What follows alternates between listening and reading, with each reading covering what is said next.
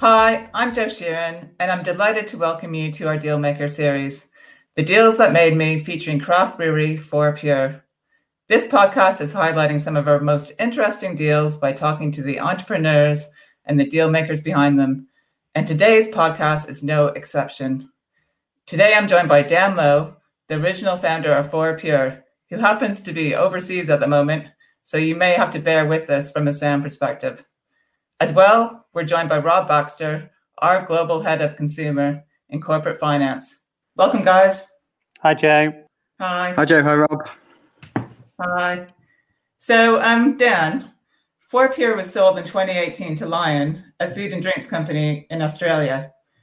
But you're a bit of a serial entrepreneur, aren't you?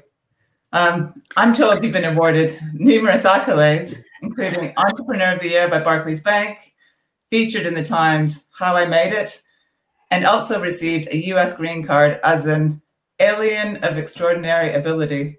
What a title that is. Yeah, so I think you're absolutely right. Fourpure wasn't the first business that I'd started. If I sort of rewind back to 1996, I established UK Solutions, which is a technology company. Very early days of sort of cloud and data center type hosting. To that with just myself, and then over a 10 year time period, built it up into something which was something to really be proud of. But when we got to about 2011, the sector was busy, required a lot of capital to continue to grow in the space that we were doing, and that was a point for me to look for external investment and to go forward. So that was the first time I sort of exited a business. And then from there, that UK Solutions was sold to a private equity company that formed 6 Degrees. So 6 Degrees Group, based in London, ended up on a journey of several years where we bought and built a larger business, did 30 plus acquisitions over an 18-month period. I stayed on board as a managing director and had an investor board. And all the way through to 2013, when I sort of finished up my time there and sold my stake in that. And then it was on to Fourpure, which was formed later in 2013. And that, I guess, brings us up to date. Yeah. And so, you decided to leave UK Solutions, 6 Degrees at that point. And why Fourpure? How was that born as a company? Yeah, so the 6 Degrees Group project was going through, or we began to go through a secondary private equity exit. So the PE company that had originally bought UK Solutions was ready to start to exit its investment and look for a larger PE company to take it forward. And, that was the natural time for management team to change and for me to move on. So I then took a very short breath and looked for something that would, an area that was both interesting to me, but also had some of the characteristics of the high growth technology period. So the ability to disrupt an existing market or to create something new, the opportunity for explosive growth, and craft beer began to tick that box, especially as I looked towards what was going on in the US, West Coast of the US, California, how craft beer was gaining a march on an established beer sector. And at the time, there were just a handful of breweries in London when I began to think about it. By the time I established Fourpure in 2013 with my brother Tom, there were already 53 operating breweries in London, and at this point we're over 200 in London itself. So it was definitely on the build at that time. Right. And Rob, from your perspective, in like around the 2015 time, what was happening in the craft brewery sector? Well, I think as Dan said, he took his inspiration from the US. Similarly, we were watching the US with interest. This craft beer kind of revolution started, really in the US. Although we've been brewing and drinking beer for a long time in the UK, this modern craft phenomenon started in the US. It was a bit of a, I use the word revolution. It was kind of a sort of revolution against big beer in many respects, and we saw the market, the number of breweries proliferating, but also the demand for consumers in the US proliferating, and we were watching that with interest. A lot of consumer trends do tend to come from the US, and in this case, that also was true. And the UK, there were very early signs that it was starting to pick up, and Dan and Fourpure were absolutely at the sort of leading edge of those breweries who were taking inspiration from the US, setting up in the UK, and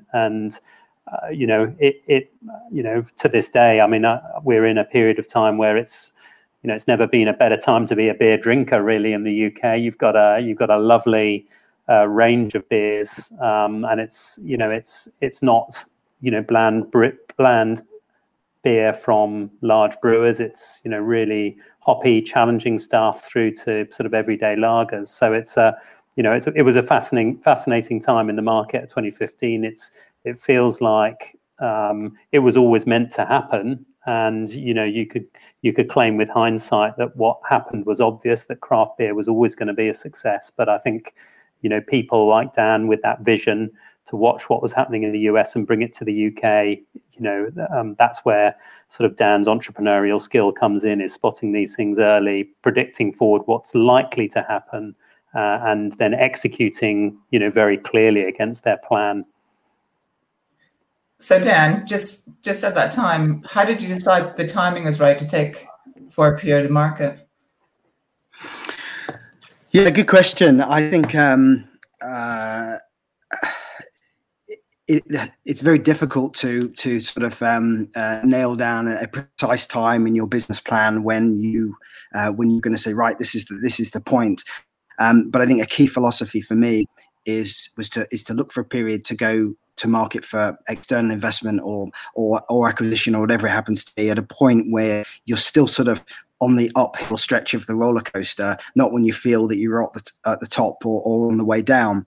And I think that part, having a runway ahead for your business and for your sales, is very important in the process, because as you're talking to potential partners for the future, and that period is, maybe it's a 6, 12, 18-month period that you're talking to people, you need to constantly reaffirm everything that you've told about the business by continuing to deliver results, growth, organic growth, and performance in the market, which you're sort of referring to in your historical data as well. So, I think that's a key part. Is you're still on the way up, you're still growing. There's plenty of runway ahead of you. That's a point. I think if you wait until you're at the top of that point, as I sort of alluded at the start, then you're starting to lose value from your proposition, because the news flow starts to go negative rather than positive. And just to jump in there, Joe, I mean, this, in my experience, is one of the hardest decisions for founders and owners of businesses, is actually being clear on what that timing is. When is the right time to sell the business, to monetize what you've done, because you believe, as using Dan's analogy, you're not at the top of the roller coaster, you're just before the peak, and the temptation is either always to squeeze that juice out of the lemon all the way, if you like, until there's nothing left for the next people, or slightly have the feeling that you've cashed in too early. And I don't claim to have the answer as to what when is the right time, and I think it's different for every sector, for every business. But as Dan said, it's better in a way to have sold a little bit too early than it is to have left it too late, because it's not a balanced equation, if you like. Selling too late is pretty catastrophic. Selling too early is not catastrophic. It just means there's more in the tank for the next person, for the next investor. So you've done a couple of deals now, Dan, and obviously timing is key to success. But what are the couple of challenges that you've faced along the way? So certainly a challenge that I've certainly come across in both of the transactions that I've done from where I've pivoted from an owner-operated business into an investment sale sort of cycle, is to take the team who are working with you and for you along that journey. Now, I think that people can get very, they're used to working for you as an individual and following your mission. And as that starts to adapt and you start to introduce the concept of new ownership, that can make the team be concerned. It can take their eye off the ball. So the focus that they have, which you need them to have on delivering the day-to-day activity of the business and the organic growth, which is underpinning the position which you're selling. If they get distracted or worried, concerned for their own futures and their own careers, that can provide a huge distraction to the business. So I think there's a balancing act of communicating what you're doing, but in such a way where you continue to give them the confidence around your leadership and making the right decisions for the business and for them. So they need to share your vision and believe in your vision. Even though you're pivoting perhaps what you may have told them in the past. And, craft beer is a particularly emotive, independent craft, particularly emotive.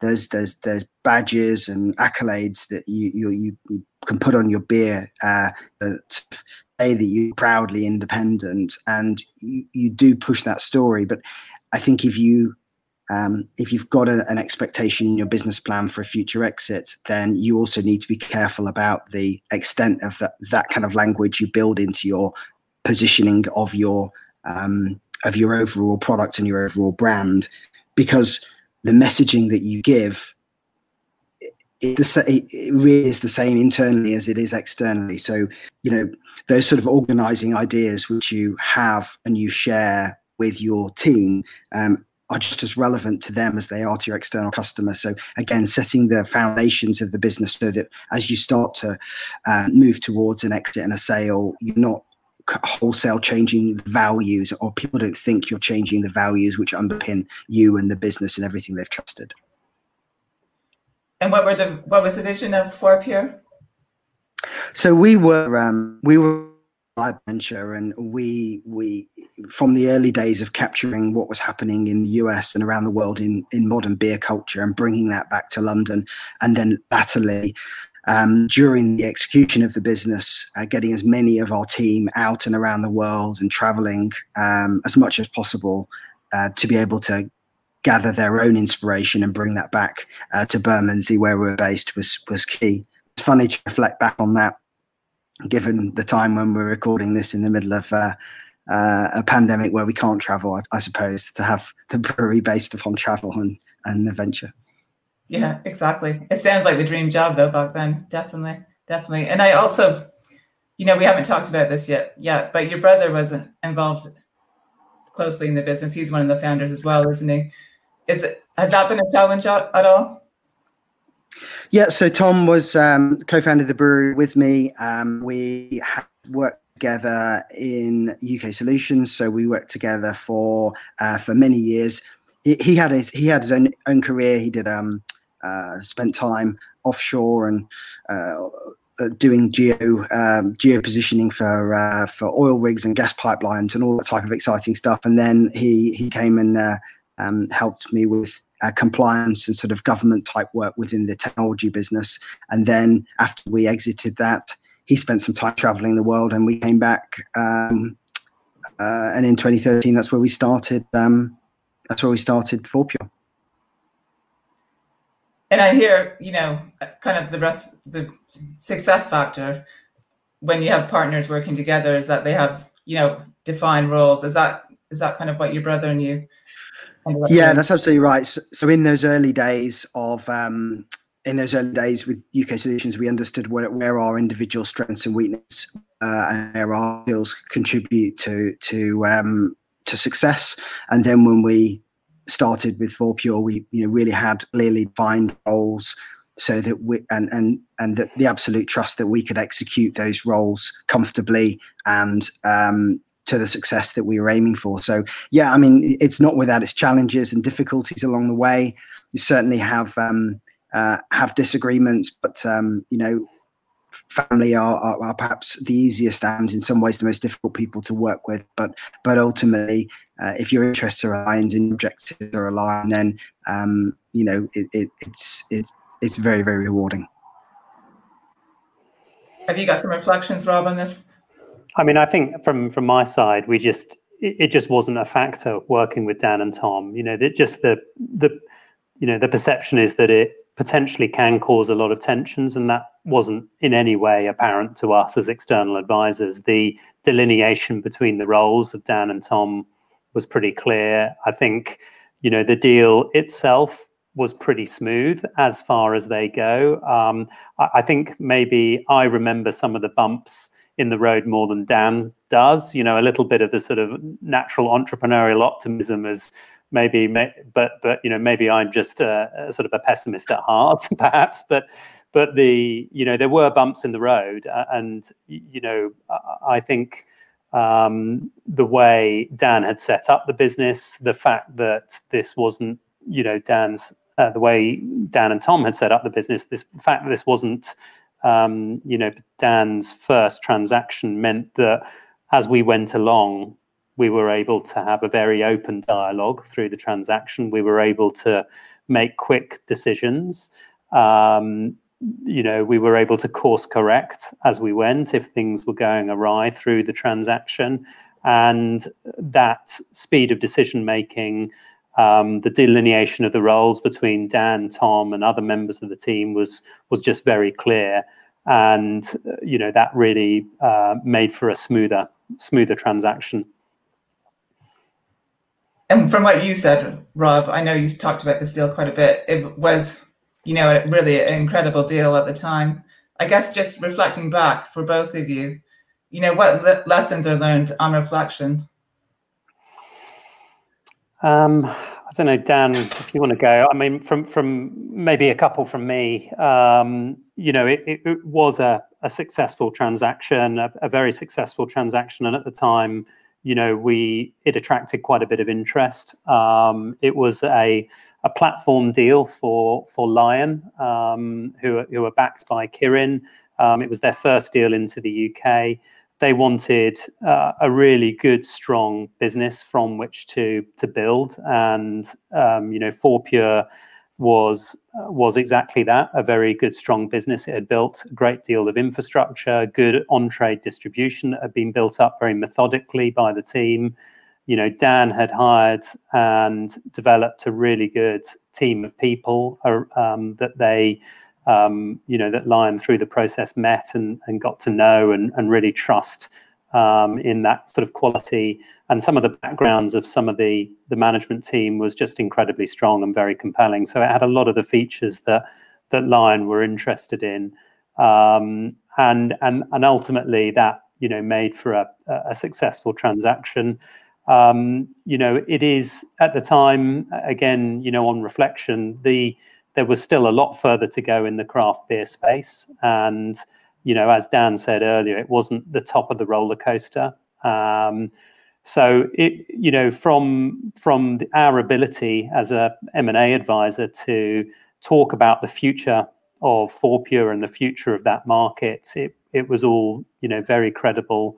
The growth was, pretty much sort of clear to all of the trade parties, including Lion, that there was going to be further growth, and that growth was going to continue to be explosive for a while longer. Yeah, I mean, you learn so many lessons, every day. But I think there's certainly a reference for me, which is that, and I'm not just saying this because I'm talking to you guys, KPMG, but I think that having a quality team around you in terms of executing the transaction, is absolutely key. So legal, finance, and sort of deal advisory, the three main areas for me. We in the first transaction I did, I worked with a bespoke advisory firm in the technology space that worked out well. When I came to look for Fourpure, because it was consumer retail, ultimately consumer product type area, I looked towards finding another quality advisory experience in the space, and that's where I came up with KPMG. And again, that was I think a fantastic partnership. In terms of say legal, I use the same legal firm for all of my transactions. I've got a great relationship with Charles and Hamlins, and they're a fantastic partner as well to have alongside. So I think that's it really. Is there's if you're going to try and do a substantial liquidity event, sale of a business, then you need to surround yourself with people who are way better at that actual process than you are. As an entrepreneur, you can found and start businesses. You can take people on a journey. You can sell a product, sell a dream. That's great. But when it comes to selling a business and the process of dealing with much larger entities, that's certainly no area of expertise for me. So I think that would be a valuable takeaway for people thinking about and engaging in a disposal or sale process. Thanks, Dan. Thanks. I think we'll take that, won't we, Rob? We'll take that. It's also a pretty good sector to be part of when it comes to deal celebrations as well, I would add, on a personal note. So, we enjoyed all aspects of the transaction, and the deal team definitely enjoyed the completion celebrations. So just moving into, some quick fire questions just around things like celebrations. How did you celebrate, Dan? Well, during the transaction, we had the birth of our youngest daughter, so we were managing a brand new baby into the world, the sale of Fourpure and everything else that was going on. So actually, when the transaction completed, it was good just to have a little bit less on our plate and a bit of time for myself and my wife just to sort of have some time at home and calm down. So I do think it's really important to celebrate success, to celebrate milestones, and to remember them. But I think in this case, we remembered them by having, opportunity to sit down for once in a long time. Great. You maybe had one beer at some point. Yeah. I mean, that's the thing with the KPMG deal team. You could barely keep away from beer. They're big. In certain points, they were bigger drinkers than our brewers were. So kept us going. But there we go. It's all part of the diligence, I think. It's part of the diligence. Yeah, exactly. And the first thing you bought, Dan? I mean, on the first transaction, we were lucky enough to be able to pay off our mortgage, which felt like a great milestone when I was sort of younger. In terms of Fourpure, well, I've always had an aspiration to be a pilot and to fly. So pretty much when that transaction happened, I bought an airplane and signed to learn to fly, and I'm now a pilot, and as is my wife, and we enjoy flying around when lockdowns allow. Wow. And your wife is a pilot as well. That's amazing. Yeah, she qualified a few months ago, so I did. I learned first, and she looked after the kids, and then she went off and learned, and I had my time with the children. So and we can both fly, which is great. So it's funny when there's a few great French airports which have restaurants right on the airport, Michelin star restaurants. So you could fly there. So I'll fly there. We can have a great lunch, have a bit of wine. She can fly back. That kind of the usual sort of who's going to drive conversation. So I think it's important to have two pilots in the family. Good idea. So, I mean, you've done two deals, and it's quite interesting, isn't it, to think about what motivates you now? Yeah, I've always been driven and motivated by doing things that are hard rather than doing things that are easy. I like to have the opportunity to disrupt and challenge a sector, or to or to do something that someone tells me isn't possible or can't be done. That really is something that excites me. Right now, I'm involved in a couple of small challenger brands. I'm providing them with sort of assistance from the sideline and a little bit of investment. But I do have aspirations to build something again of my own in the near future. I look forward to that, and I'm just honing down on the right opportunity, the sort of thrill and excitement of building something from the ground up, using your own skills, and to go in there and as I said, disrupt and challenge is extremely rewarding. And is that part of the move to the US then? Yeah, so I mean, yeah, we're going to move to the US, and I think over to the West Coast, and I think there's some great opportunities there, as we sort of said earlier on in the discussion. A number of trends do start there, so it's going to be really interesting to I guess get sort of one step further down the chain, or closer to the start of the chain, and be able to look at originating some concepts rather than trying to replicate what's happened in other markets. So that's I think it's an exciting challenge. There's going to be a lot of learning to do there, but that's part of the plan. So there's certain sectors we should be looking out for. There's a whole range of things. I mean, having pivoted from technology through into food and better or beer is quite a change. So I'm open to anything really, but I do have a couple of ideas. But maybe it's one for the next time we speak. Yeah, definitely. We'll have to introduce you to our US guys at some point, I'm sure. So just to kind of round everything up, what's your advice to future sellers? Particularly in this current environment. Yeah, I think it's actually, I've got one really clear piece of advice, which is to always maintain a focus on your own business and its growth and health and success, because it's very easy to get distracted and drawn into a sale process, which may or may not actually happen. And ultimately, you're either going to end up with the business carrying on as it is now, and of course you're going to want that in the best health as possible. Or if you do a sale, there's undoubtedly going to be a period of performance-based compensation that comes as a result of a deal, and you need to make sure that the business can continue to execute against the plan which you've set out. So that organic growth in the short and medium term, absolutely essential to keep your focus all over. I mean, if you it's just an essential part, not to get distracted, not to get putting all your energy into a deal process when actually your business still needs you. Yeah, good advice. And Rob, just any key takeaways from you?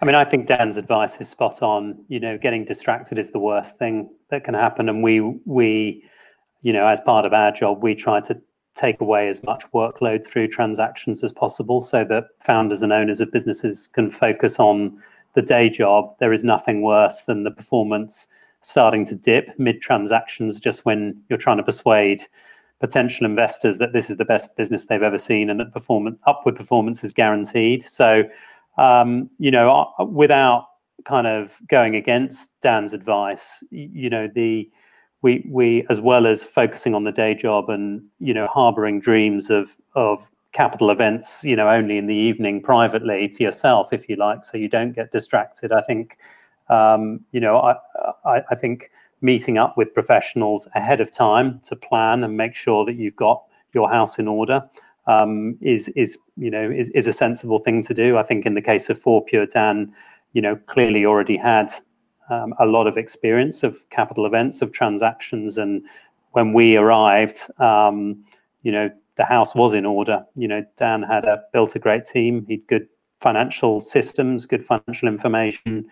He had a clear vision and a clear plan for the business. And Dan's previous advice of leaving more upside for the next person, he timed that well. So I would say if you've not been through a capital event before, do engage with advisors relatively early, just to check in with them to see if there's anything else that you should be thinking of other than just focusing on the sort of day-to-day organic growth of the business. But I would completely agree with Dan's advice. Focus on the day job, focus on organic growth, try not to get distracted. I also think that's a really good point, actually, Rob, because when we started, Fourpure was sold at about 5 years from inception, but we started to talk to advisors, towards the end of the second year into the third year, and the business at that point was extremely small but had a great trajectory. And of course, you do get concerned, thinking, well, no sort of big advisor is going to want to talk to me when I'm not, I'm not. I've not grown to the size that I want to be. I feel like I need to wait. But actually, having those coffees, those introductory chats, starting to work out who you can work with, and developing a relationship over a couple of years till finally you're into a deal process is time well spent. So you don't have to wait until you think, right, I'm now at the whatever turnover, profitability, market share that you want to be, to then start talking to advisors. Share your dream early on, take them on the journey, and find out who you'd like to work with. Great, thanks, Dan. So consult early is the advice that we need to take away from this. That's been really enlightening, both. I think that's all we've got time for today. So please do like, share, comment, and subscribe to this podcast. We've got a great lineup of deals to feature over the upcoming months. See you soon.